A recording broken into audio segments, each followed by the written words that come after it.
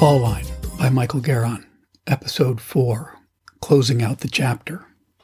All this connects back to Evan, the volunteer who told me he didn't want me to share his house. He was the one who had precipitated all of this, yet he was probably the only person in town who had not witnessed my confession. He wasn't there because he took pains to ensure that our paths rarely crossed. Still, shortly thereafter, he flagged me down as I passed him near the market. He said, "I think we've proved we can maintain our distance." We started our relationship from there.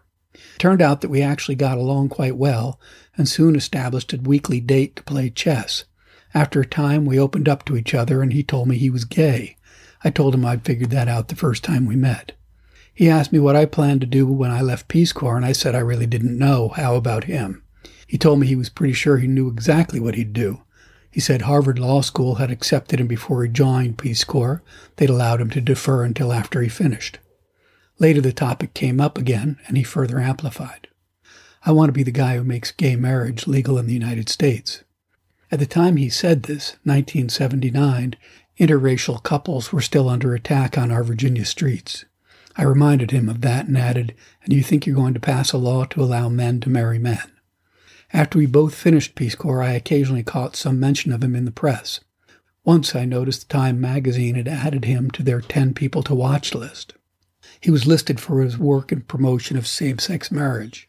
In June 2011, I found another photograph of him in the press. In it, he stood beside New York Governor Andrew Cuomo. The governor was signing New York's same-sex marriage bill into law. Even later, I saw him on the PBS NewsHour. He was Jim Lehrer's lead interview. President Obama had just announced his support for a national same-sex marriage law. Here's what Wikipedia has to say about him. Evan Wolfson, born February 4, 1957, is an attorney and gay rights advocate. He is the founder and president of Freedom to Marry, a group favoring same-sex marriage in the United States. Wolfson, whom many consider to be the father and leader of the same-sex marriage movement, authored the book Why Marriage Matters. He was listed as one of Time magazine's 100 most influential people in the world.